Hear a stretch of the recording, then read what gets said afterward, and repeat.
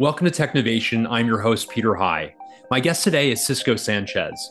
Cisco is the Senior Vice President and Chief Information Officer at Qualcomm, a company that creates semiconductors, software, and services related to wireless technology that powers the connected intelligent edge with wireless connectivity and on-device artificial intelligence.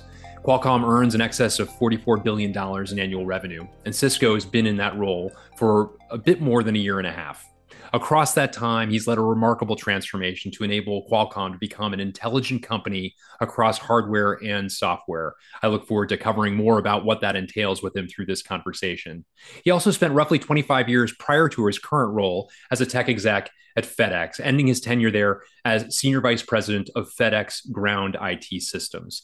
Cisco, welcome to Technovation. It's great to speak with you today. Thank you for having me, Peter. I really do appreciate it, and I look forward to the conversation. I do as well. And now for a word from our partner, Quantify, and the company's co-founder and president, Asif Hassan. Asif, what do you see as differentiating factors between those companies that successfully harness the power of AI and those that don't? Sure. So, Peter, in the last 10 years, we've done over 2,500 AI projects across over 350 customers in 9 industries. And we see a few common patterns in the ones who have got it right. So the first factor is culture. The most successful organizations foster a culture of curiosity and experimentation. Second is the presence of a champion, someone who's a true believer in the power of AI and is willing to let the team experiment, fail, learn, and evolve. Third, of course, the technology and talent enablement plays a big role. And the last, but definitely not the least, these businesses have thought about the human aspect of the work that they are going to do with AI. And when the confluence of these factors has happened, we have seen magic happen, and these customer relationships have grown bigger and faster than what we would have ever imagined. And now on to the interview. Well, I mentioned briefly an overview of Qualcomm. I wonder if you could take a quick moment to sort of a legendary technology organization that's been around for a while and has been through a number of transformations across that time, one of which you're leading currently. Bring us up to date on Qualcomm's business currently, if you would. Yeah, certainly. So, Qualcomm has been around for about 37 years. And predominantly, it was a handset company. So, you think of the evolution of CDMA, 2G, 3G, 4G, and now the next evolution of 5G. It was a creator of a lot of that cool stack. But what's interesting about it is when its discipline and heritage is really the capabilities on the phone are so important because it has to have a large battery life. It has to connect to everything. It has to have modem access. It has to have the ability for Bluetooth, Wi-Fi. It can't burn your ear when it gets close to your face. It has to respond quickly. And so that heritage is very, very interesting. And the reason why it's so interesting is if you could take that same technology and then start to embed it as part of IoT, cars, then you have something quite different and it's the same use case. Like take Tesla. Tesla's more of a computer on wheels than anything else in a car. And a lot of the technology that we're bringing forward into the next era is really taking the mobile and making it more ubiquitous to lots of other technologies like car and like IoT. And that's what we're going after in this next evolution of where Qualcomm is. And very, very exciting. Very exciting indeed, and certainly riding some remarkable trends and helping write some of those remarkable trends as well. Talk a bit about your role as Chief Information Officer, Cisco. No two CIO roles are exactly alike, as you know. What's within your purview? Yeah, so this is a fabulous role that I'm in because it plays in all disciplines within Qualcomm. You can think of the traditional IT CIO of back office support, help desk. I have that, yes. Being able to support the finance and accounting, I have that too. Yeah, cyber defense, and so yes, have that as well. But what's starting to get really interesting is I play in the supply chain. So I build applications for the supply chain that we do to distribute all of our chips, the sales and marketing to allow for the next evolution of new capabilities, the ability to play in the new BUs, the auto, the IoT BUs. To starting to create more of not just the hardware, but also the software stack that people can start to leverage and take advantage of. We're playing in that too. To support all of the engineers, and we have roughly 40,000 engineers worldwide, being able to allow for new chips to be faster into market. and all of that compute space.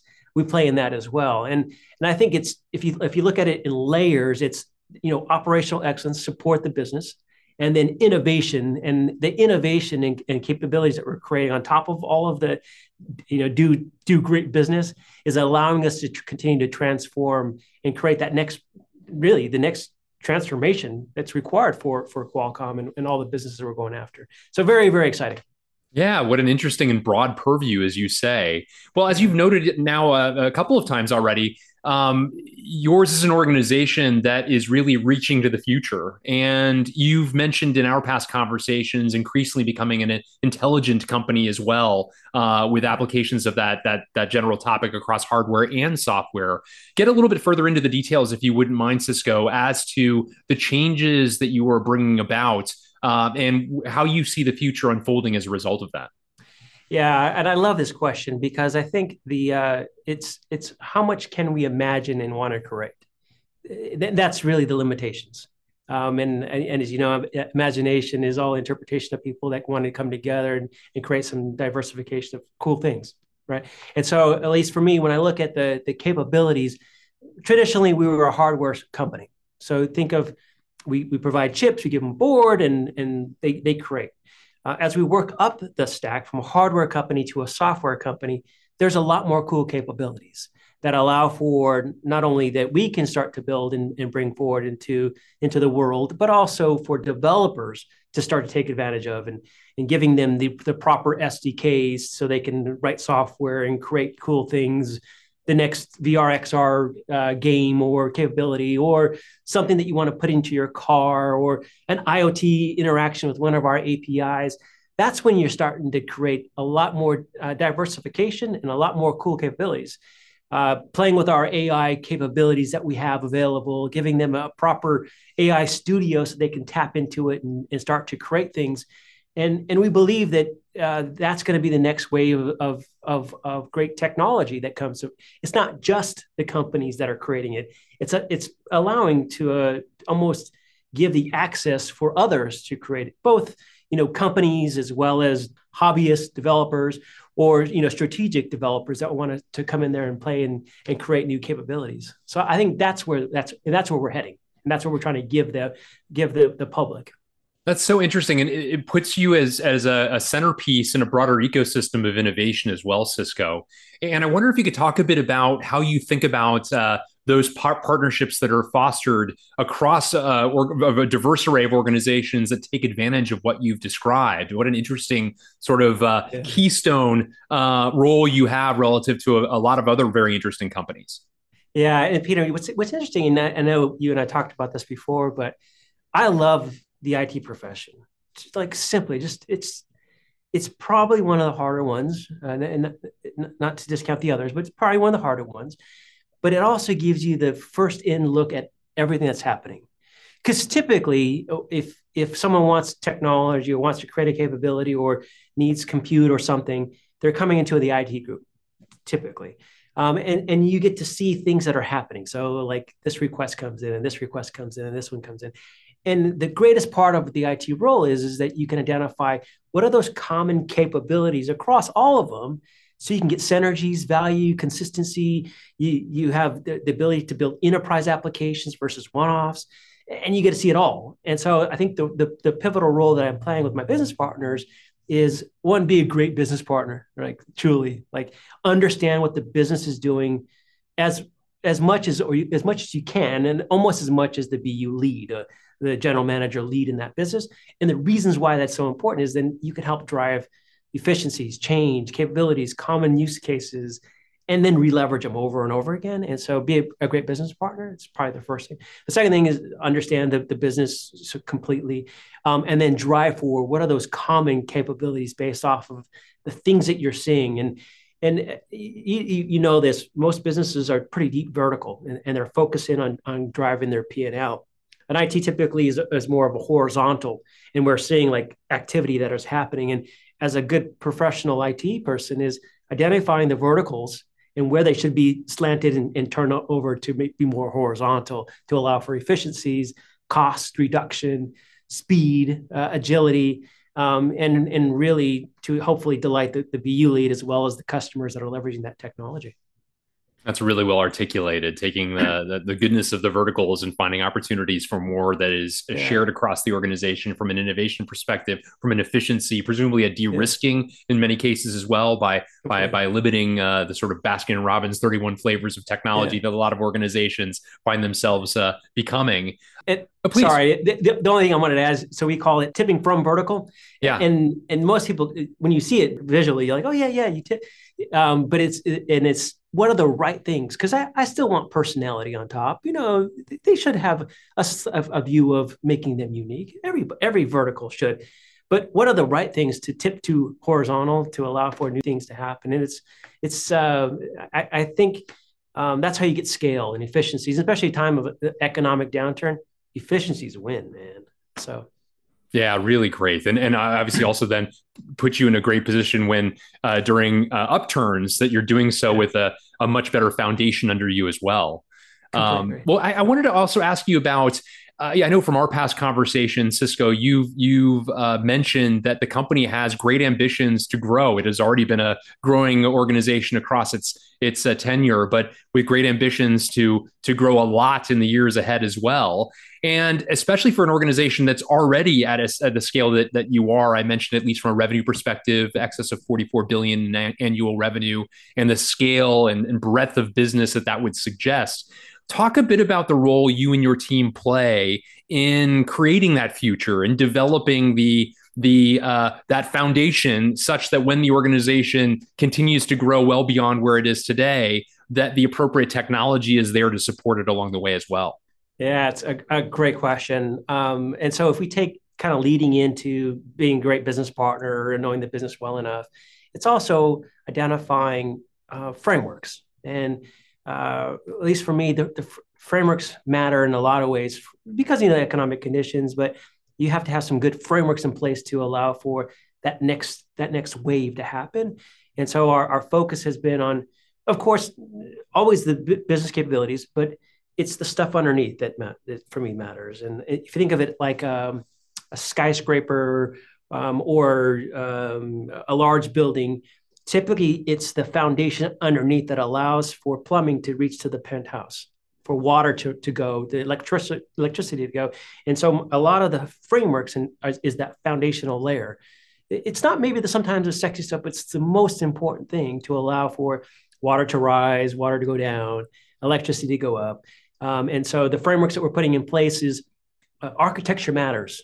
Like really, I mean, when you think about big architecture, when you design a house or a skyscraper, you put the blueprint together saying, this is how the framework's going to go. And here's how many floors and all that stuff.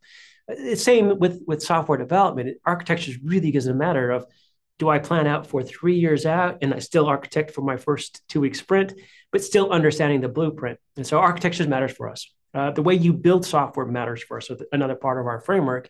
And so we believe that the way that people write software, interact with the business, it requires a deeper relationship and collaboration. And to do that deeper relationship and collaboration, we're completely going away from waterfall, implementing safe, scaled agile framework to allow for us to, one, break out the work into smaller chunks, engage differently with our business partners where they're with us. It's transparency on how fast or slow we are, but show the burn up, burn down charts appropriately. So that's a part of it. Data matters. So architecture, methodology, data matters. The ways of siloed data doesn't make sense anymore, particularly for access points or cataloging or the way you want to govern the data, or is it the system of record or is it a reference data element? So we don't want to confuse people. Ingestion patterns matter on how you do the data. So we're taking that as a framework piece of how we do things. Support has to be consistent because software breaks. It is what it is. And so the support structure, how you monitor, alert it, put observability all over the application matters. The way you develop matters. So CI/CD pipelines matter, and how it validates for security vulnerabilities matters. And so a lot of these key frameworks, I know that aren't sexy. They're not. But they're fundamental to allow for speed and agility, Because once you start to get people trained up in this methodology and these capabilities that we're creating, you get speed, because now we're all doing it. We're all very, very transparent, and you get reusable components over and over again. If you take like the data one, once you create an ingestion framework or an access layer or catalog, it's just a repeat and a repeat. And I know how to just get the data, push it in, allow for the report to get generated, and it moves so much faster. And you get better discipline out of it, right? And so a lot of this is defining these new frameworks for our business partner, for us and our business partners, and how we engage to allow for new capabilities to emerge faster in a shorter period of time, better secure, understanding what we're going to do for the next couple of years. I think it's super important. Yeah, and certainly modernizes the practices reflective of where business is going as opposed to where it has been as well. That's a lot of change you're putting in place, Cisco. And I wonder, how have you thought about the kind of waves of change you introduced to the organization to ensure that they're digested appropriately? Everything you've mentioned makes a lot of sense. Have you been? Is there a logic to the order of this change that you've put in place? Yeah, and you're right. I think one of the things that we can do to service is one, we don't deliver. It makes bad sentiments for a lot of things. We want the hearts and minds of our team members. So it's not so much the change is hard; it's the culture change that has to happen, right? I'm adopting a new methodology, I'm adopting a new CI/CD pipeline, I'm adopting, and so a lot of it is more change management than anything. That's what it is. And so we're very, very thoughtful. When we started the process, there was a lot of communication that was built out. We created multiple segments of videos from 1.5 minutes, the case for change, to a sizzle video, to a 9-minute video, to a 15, to a whole room dedicated to the rationale of change. And that was important, just to start people walking it through and understanding, this is why we're doing this. This is how I link to this. My effort is giving benefit for this new initiative. And so there's a lot of bringing people along. But then it's also, we started super small. And so if you think about the organization, is quite big. We focus in on a tiny part of it, little teeny part, and then building it out, almost like let it radiate out, and giving almost kind of a little bit of a FOMO experience of fear of missing out, of saying, here's what we're doing, here's what we're doing. And people are saying, well, can I jump into, can I help? Can I do this? And it's been great because it's starting to radiate further and further. We're not done, full clarity. We're not done yet, but the motion is great. The relationships are great. And I think our teams are feeling like empowered, and they're more aware of the work that they're doing, how it contributes to the larger picture. And I think, at least for me, I care about culture of the organization. And I don't want to break the culture. I want us to be jazzed about the great stuff we do, want to come in here and do something different. And I think hearts and minds matter. So I think we're capturing it. It's a good moment, right? It's one of those moments where you're like, this is Christmas morning. It's happening, right? I like that. And it brings to mind actually something you've mentioned to me in the past as well, which is that a high functioning IT organization needs to embrace its role of providing guardrails to the rest of the organization. That some companies can become victims of their own success if, in fact, they don't have great processes in place, great ways of governing that growth appropriately. Talk a bit further about the logic there, because I know that sometimes with the amount of change you're describing, there can be the naysayers who would say, wow, a lot of this feels like red tape or bureaucracy or new steps I need to go through. But you offer a different perspective relative to the importance of that.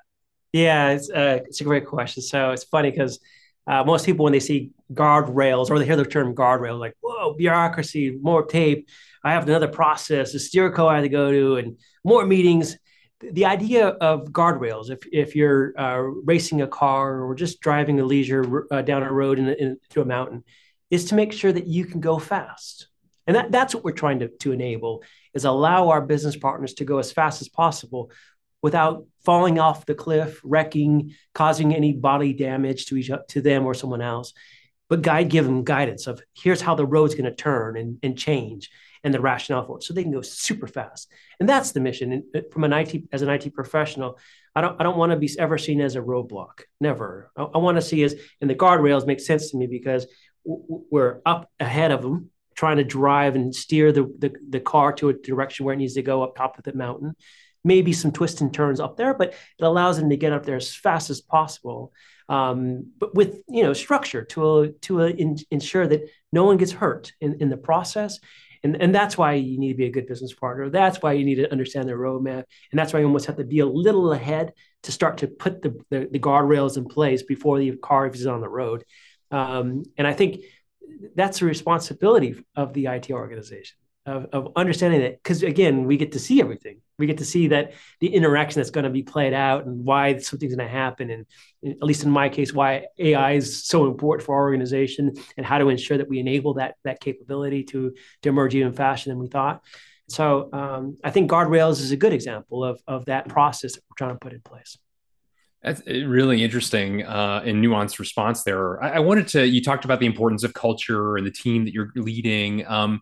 Given especially the amount of change that's been enacted in the transformation that you're leading, I wonder how has the team itself changed in terms of, for example, skills that are growing in importance reflective of the new reality and the future that you've been envisioning? I have to imagine that there are some new skills that either you were training or hiring for to reflect where IT is going. Is that fair? Yeah, completely fair. I think our most important asset is our people. We all know that. It's truth. And so along the way, we're trying to make sure people are aware of the journey, what we're trying to accomplish, but also being aware that there's going to be some changes in the technology that we're leveraging or the methodology. And a lot for me is, how do you retool our team? Because one, they've been here around so long. They understand the business so well. They understand the processes, the people, the culture, the values, why we do certain things, the projects. And so if we're moving into SAFe, which we are, it's a different type of skill set, similar, but a little bit different. The way we interact is a little bit different. And so how do you retool appropriately to allow for our team members to start to take on that action? Or if not, is there something else? Because as you know, from an IT side, we're always needing different type of resources in lots of areas. And if they can't be retooled or trained or not ready or want to do something else, of course we have work. There's lots of stuff going on. We're also making sure that we position and group near our business partners. So if our business is in India, we're there with them. If they're in Cork, we're there with them. And the reason for that is it's not so much the work, it's the interaction that's required to allow for partnership, understanding. But for me, culture is a fundamental enabler for change and innovation. It's required.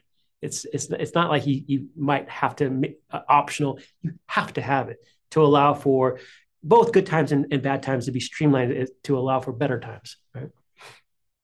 I wanted to also ask you, there are a number of trends we've already covered in terms of artificial intelligence and its application across, companies like Tesla. We've talked about data and analytics more generally speaking. You talked about modernizing practices, better use and more broad use of Agile, for example, as well, the importance of IoT and all that you're doing. I wonder, as you look to the future and you think about other trends that excite you, what are some of the things that are on your personal or professional roadmap that have you excited?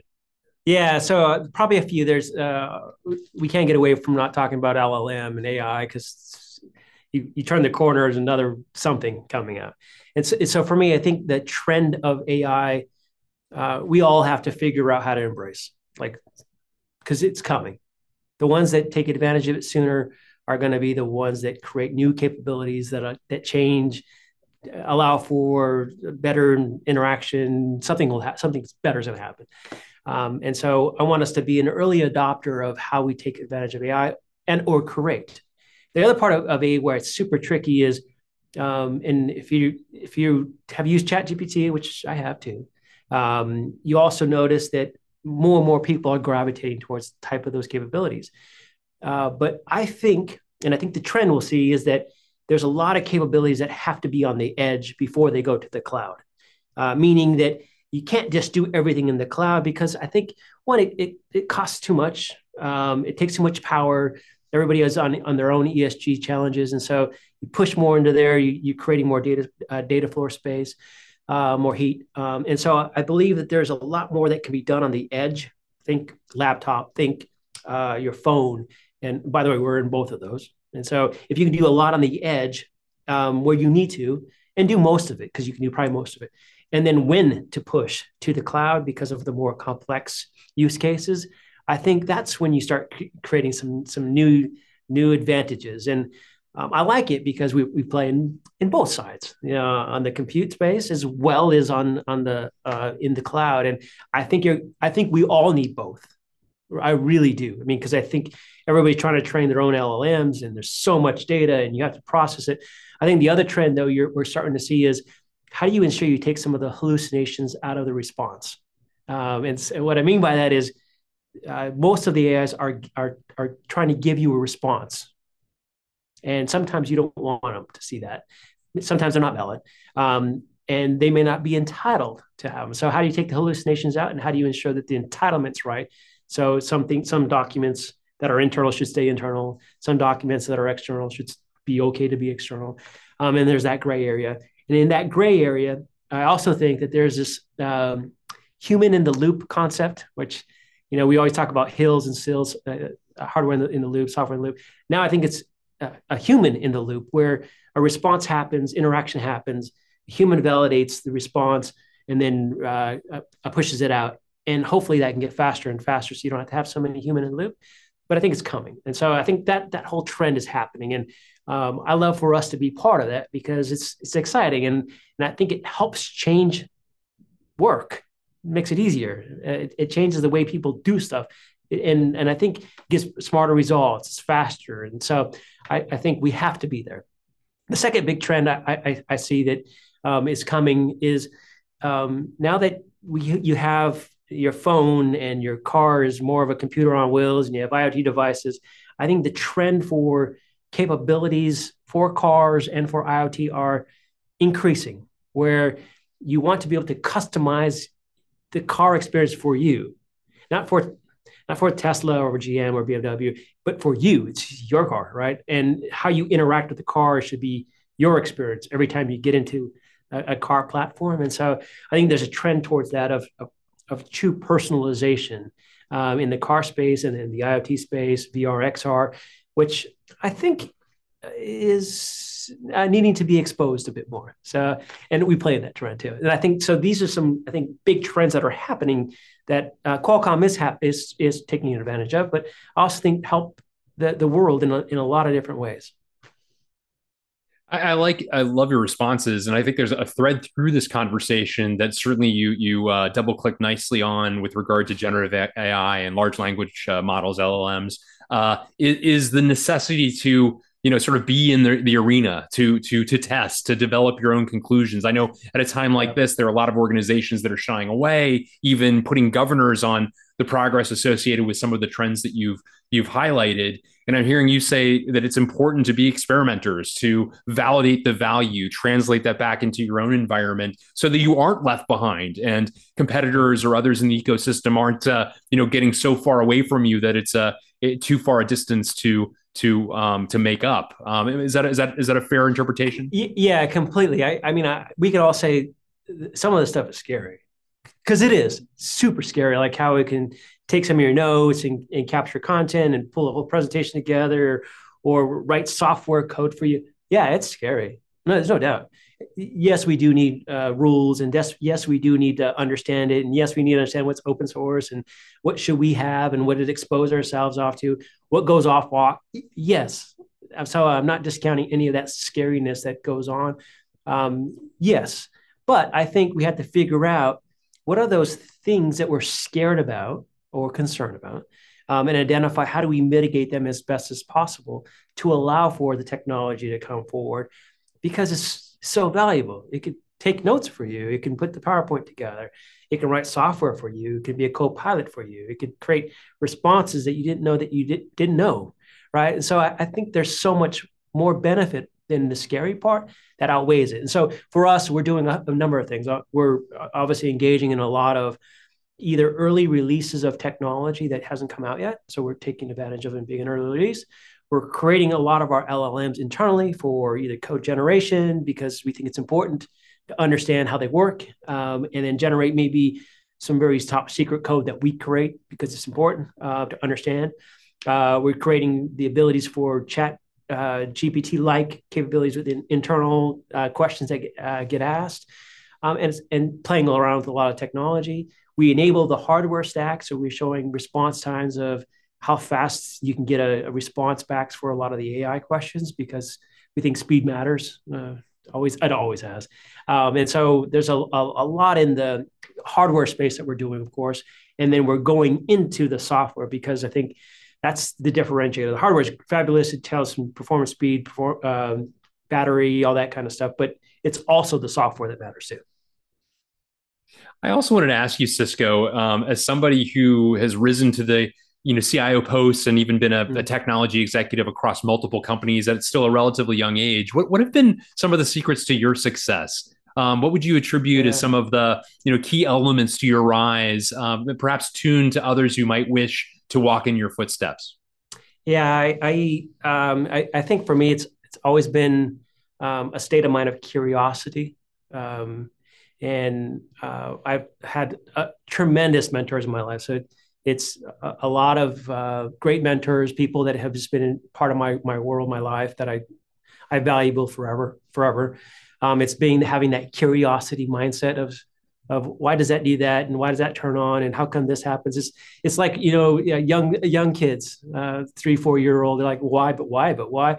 It's a little bit like that, but trying to understand it to make it either better or just truly understand it. So the curiosity mindset, a little bit of a fearless approach. So I was courageous enough to move, and I lived in Latin America for a while. I lived in Europe for a while, Memphis and Pittsburgh, and then now here in San Diego. And it was always a little bit courageous of trying to raise my hand, saying, "I'll go do that." And I remember flashbacks of, "You're crazy if you're going to do that. This job is great." And I'm like, no, I'll go. And it created the next part, because it was the urgency for me was learning. I wanted to learn more about the business and how come. And the only way that you can do that is by immersing yourself into that environment. And so it's been, curiosity, great mentors. It's been the courageous spirit to kind of try stuff out, willingness to be humble and fail. Learn from it, hopefully. I've learned from a ton of mistakes, and I still make them, but tons of mistakes, and trying to figure out how do I learn fast and not repeat the same thing over and over again. And be open, right? One of my greatest mentors, he says, just show up, man, just show up. And a lot of the time, our leadership doesn't show up or be there or there. And I'm trying to make sure I show up every day. And so when I left the last place, I worked till Friday, the last day, 5:00, took my box, and it was amicable. Still a great company. We're still friends. And then I started here on Monday. And everybody said, you should take a week off. I can't. Part of my mission is to be here now, and I'm here. Right. And so I think probably some of that, a lot of luck. It is too. A lot of luck.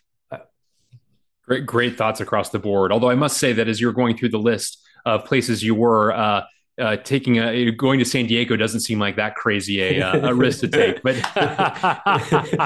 you got a point.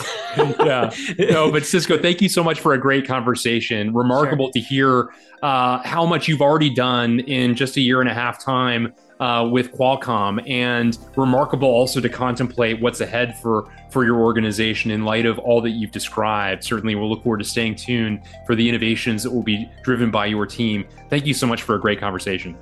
Yeah, Peter, I appreciate it. I really, I look forward. We should do it in a year and have did we do all that? Or are we still doing more?